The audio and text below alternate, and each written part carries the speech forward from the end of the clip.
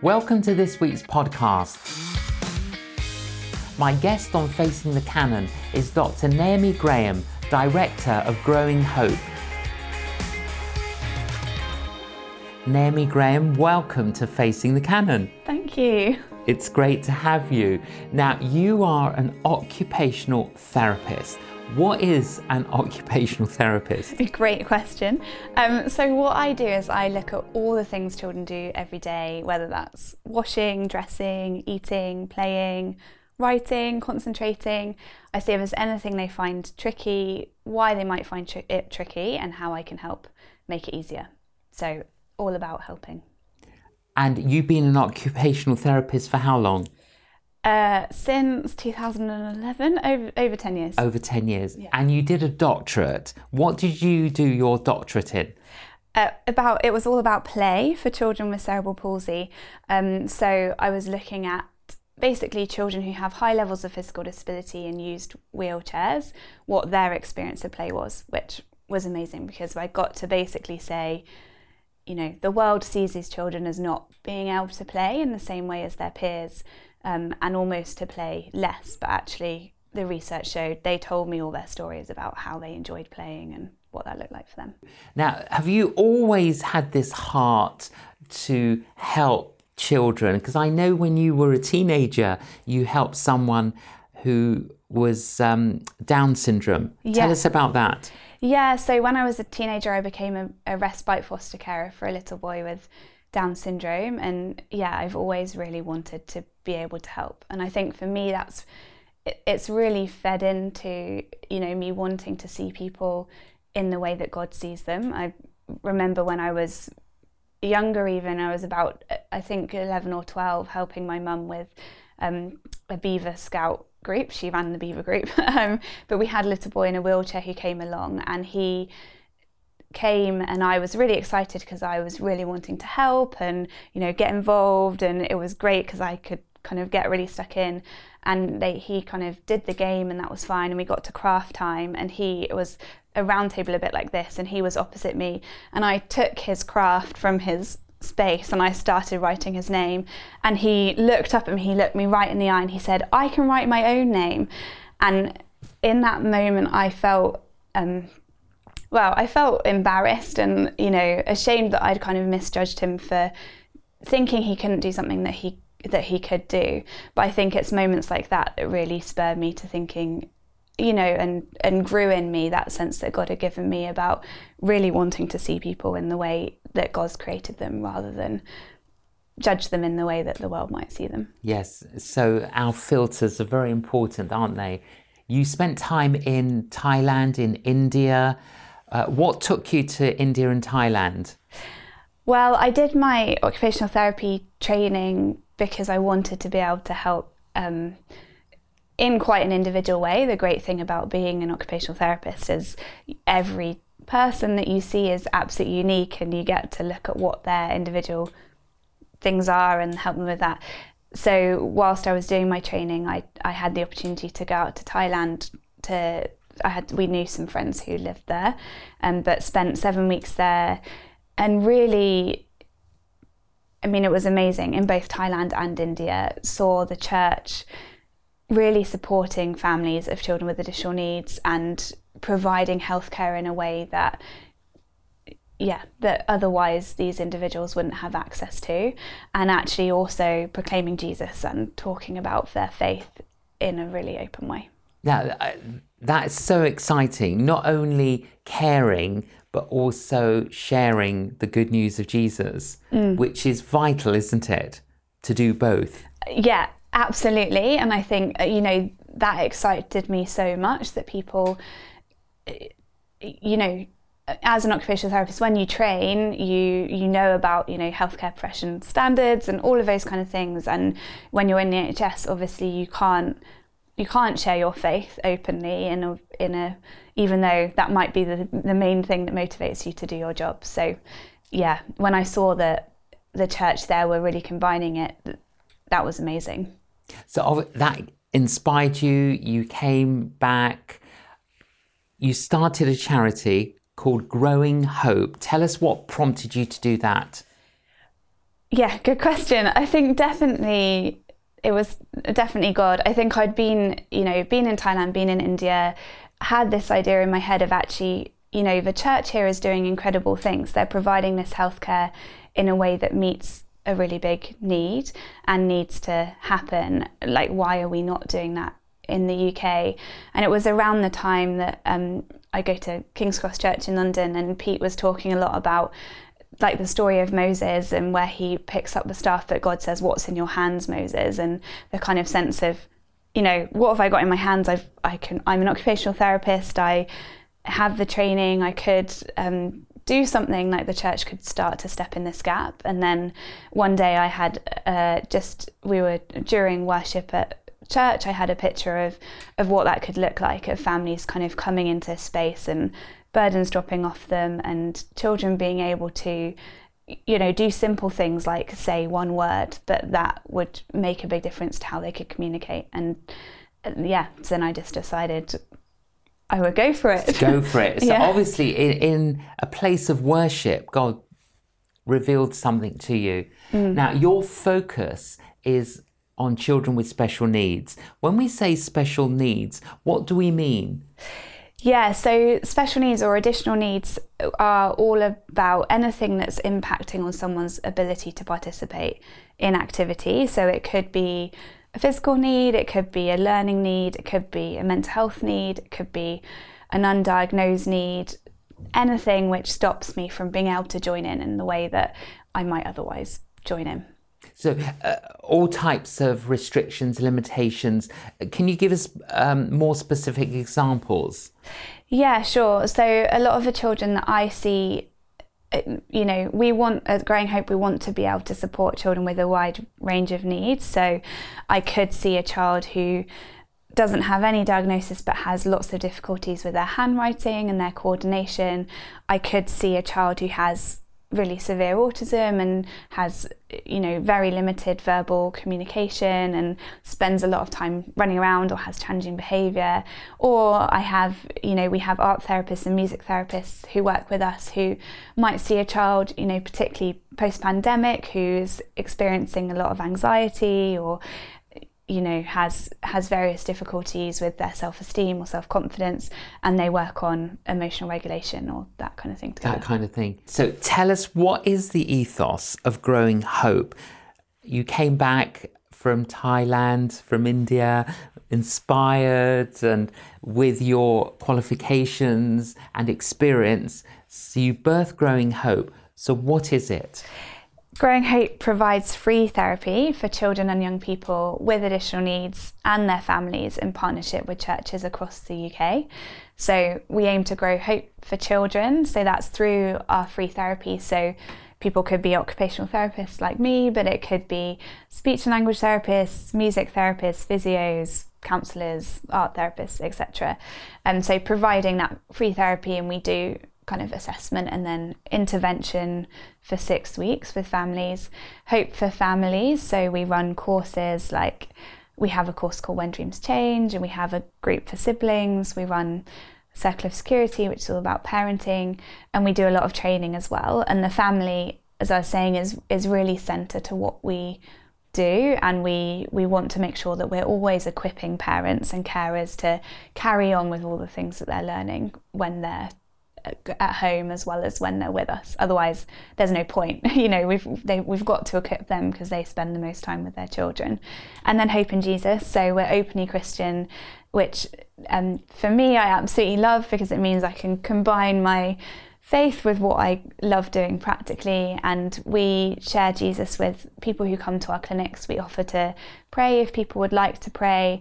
We offer to support people to attend church if they'd like to. And the first family that I had who started coming along to church, I was telling them about, you're so welcome to come to church. We're there on a Sunday. We'll offer you support. We've got all of these things in place so that you can come along. And she looked at me and she was like, we can come to church. Like, what do you mean we can come to church? Because she hadn't been able to go because of her son's autism and because of his behaviour. She just hadn't felt like she was welcome. So moments like that are amazing. So that's quite sad, isn't it? That there are families that feel that they're not welcome at church because they might be annoying or perceived as a nuisance. Yeah. Is that common? Yeah, sadly really common. And I think, for me, like I read the Gospels and I read the Bible and I see all the time Jesus take people who are perceived as on the edges of society and bring them back into community.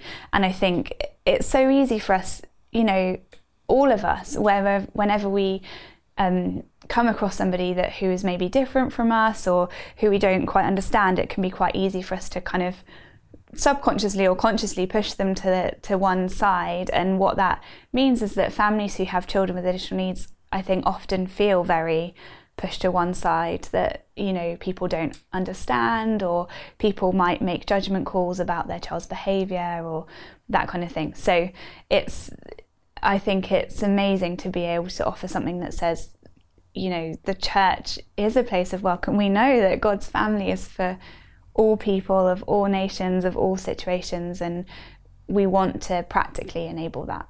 Absolutely. So you've currently got 3 clinics that what you call clinics. Just how did you start the first clinic? So I went to Pete Hughes, who was my vicar at still is. At the church, church, yeah. And I said, this is what I feel like God is calling me to do.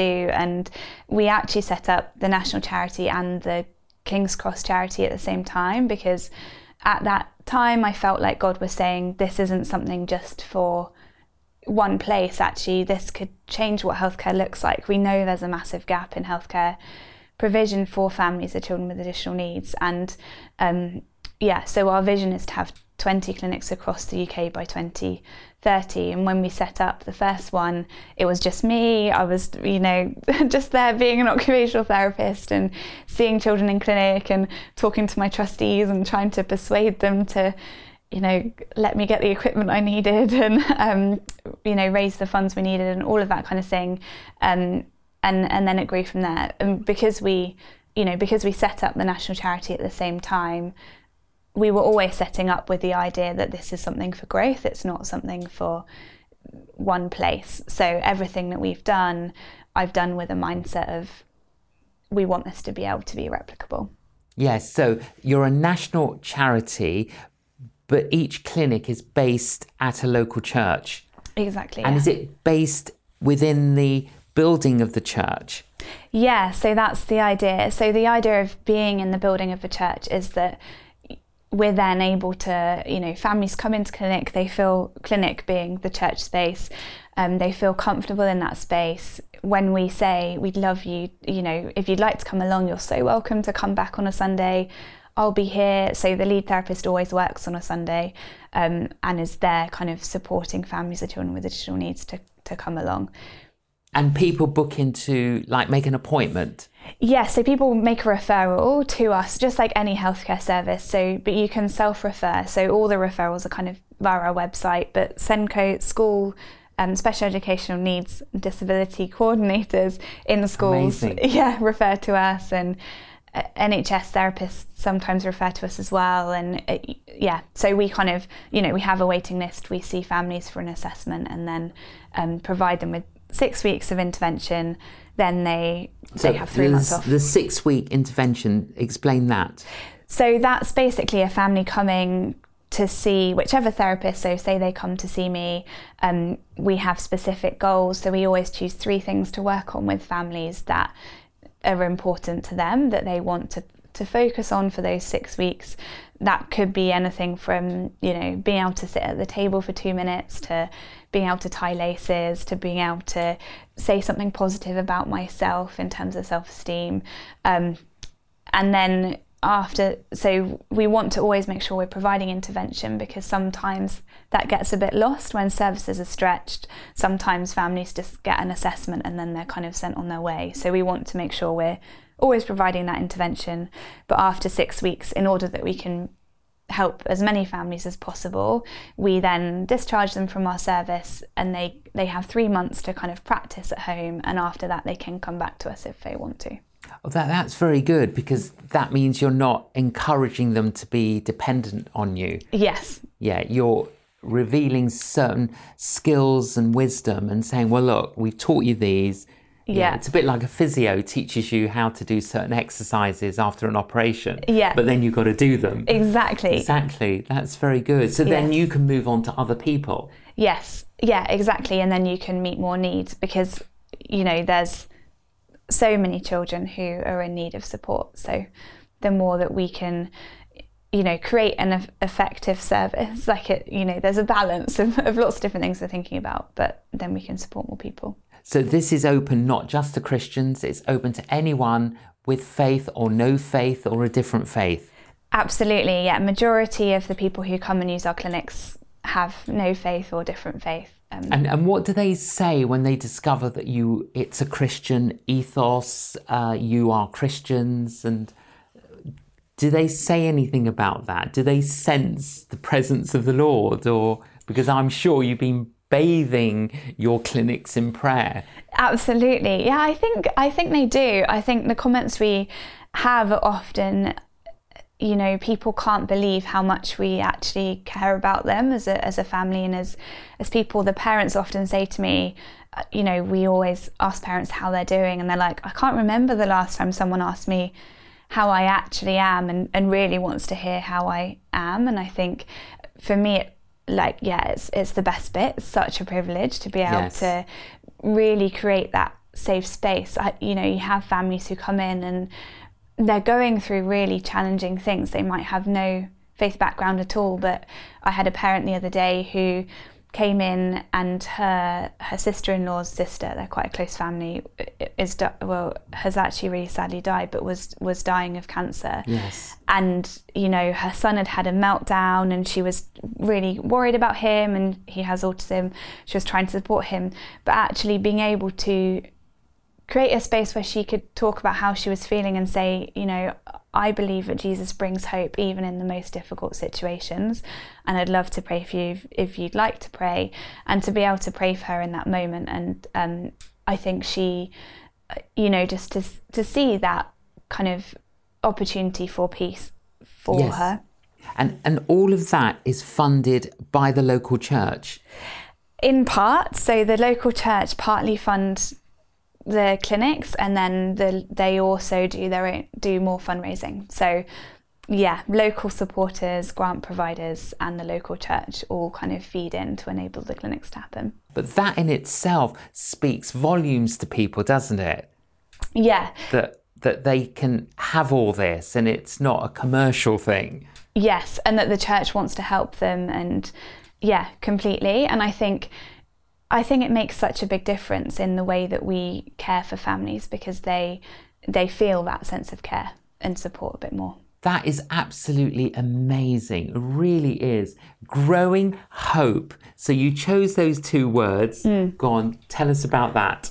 So I was praying a lot about what to call it, and I just really felt like growing hope is around, growing. We want children to be able to grow. We want them to be able to reach their developmental potential, but also hope. We want families to know the hope of Jesus, to know that, Jesus brings hope even in the most difficult situations, whether we're, on the mountaintop or in the valley. We want families to know that there is hope. So that's why we went for Growing Hope.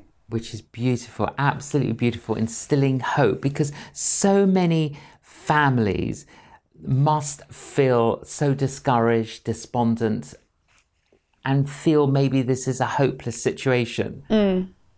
Yeah, exactly. And I think, we see that time and time again where families come in and they just are really at their wits' end. They don't know what to do with their child's behaviour or with their own kind of emotions and processing. I think we often find when we do the When Dreams Change course, where we talk about what's it like when my hopes and dreams as a parent have to change because of my child's needs.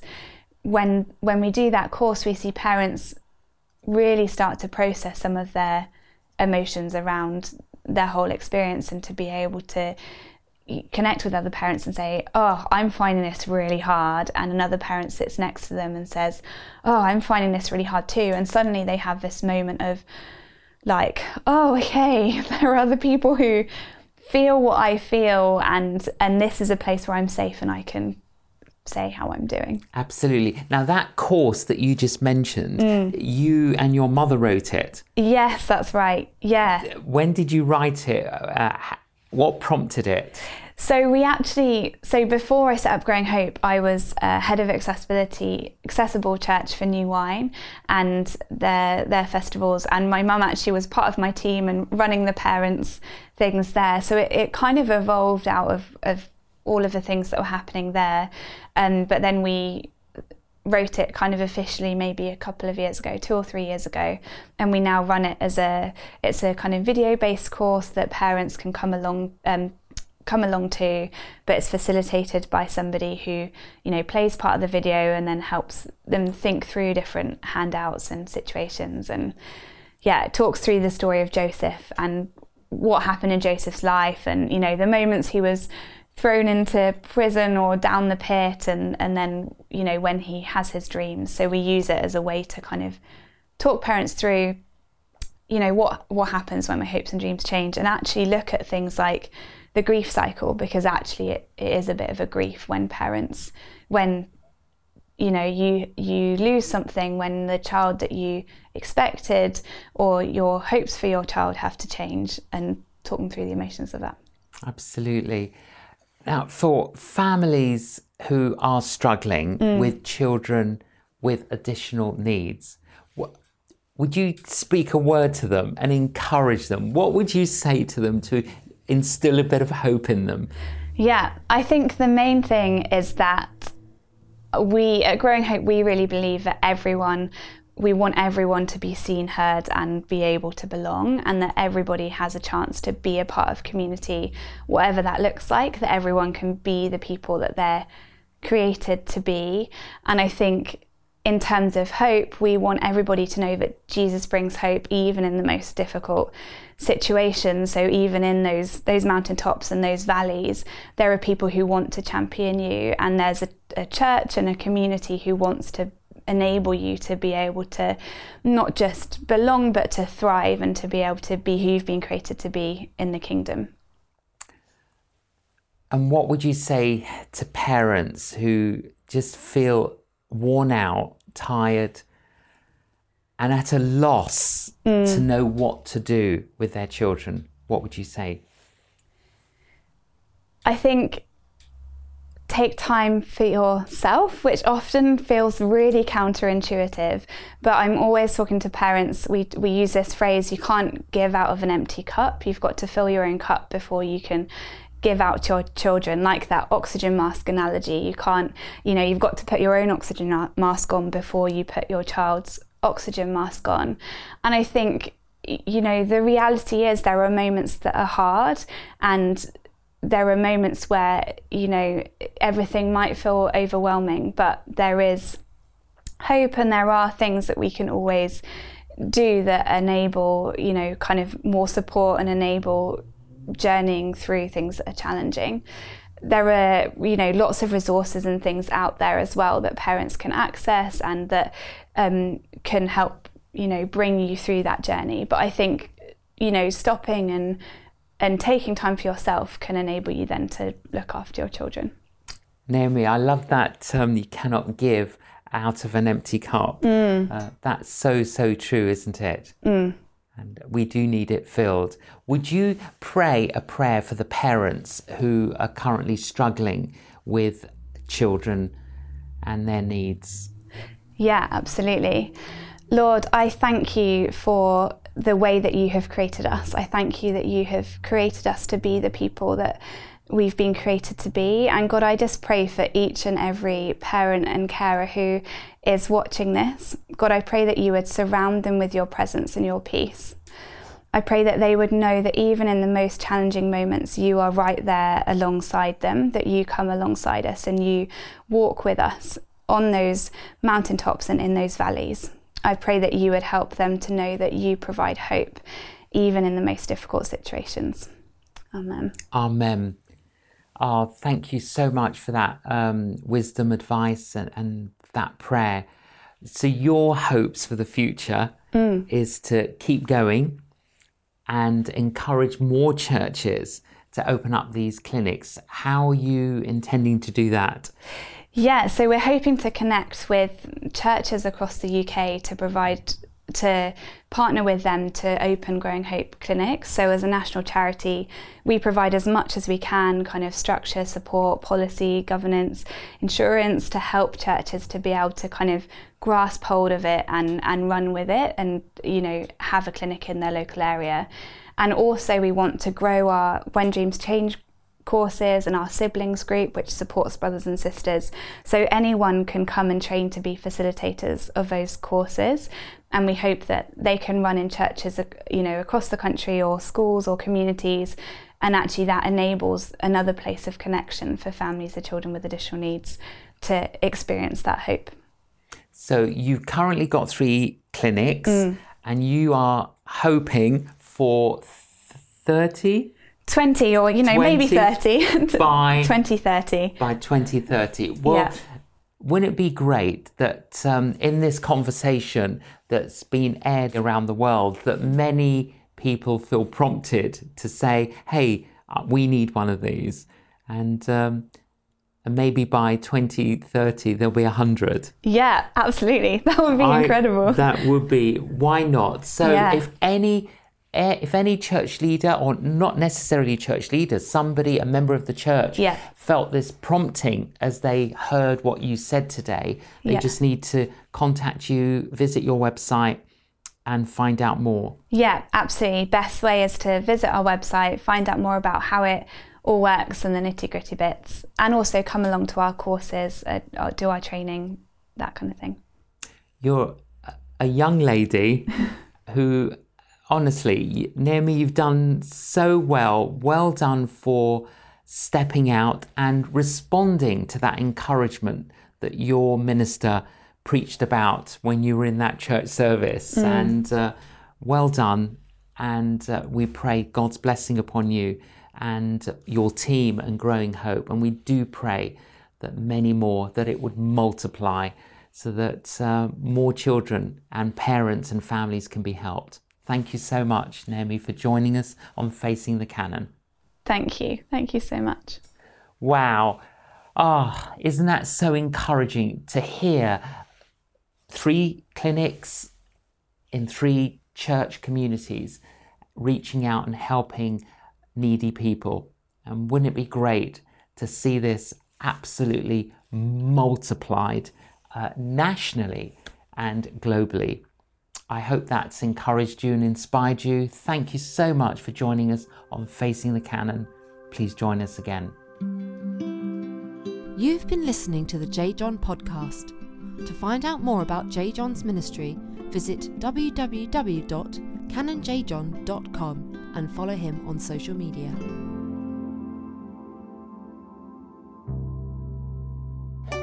Hi everyone, I'm delighted to be able to let you know that our new resource, How Can I Pray, is available now. This is a book targeted for primary school age children. If we're honest, we all find it hard to pray, and it's good to remind ourselves of that beautiful prayer that the Lord Jesus instructed us to pray. This is beautifully illustrated and communicates very simply how we can talk to our Heavenly Father. Can I encourage you to purchase copies for your children, grandchildren, nieces, nephews, for your churches, and help children in their journey of faith? Get your copy now at canonjjohn.com.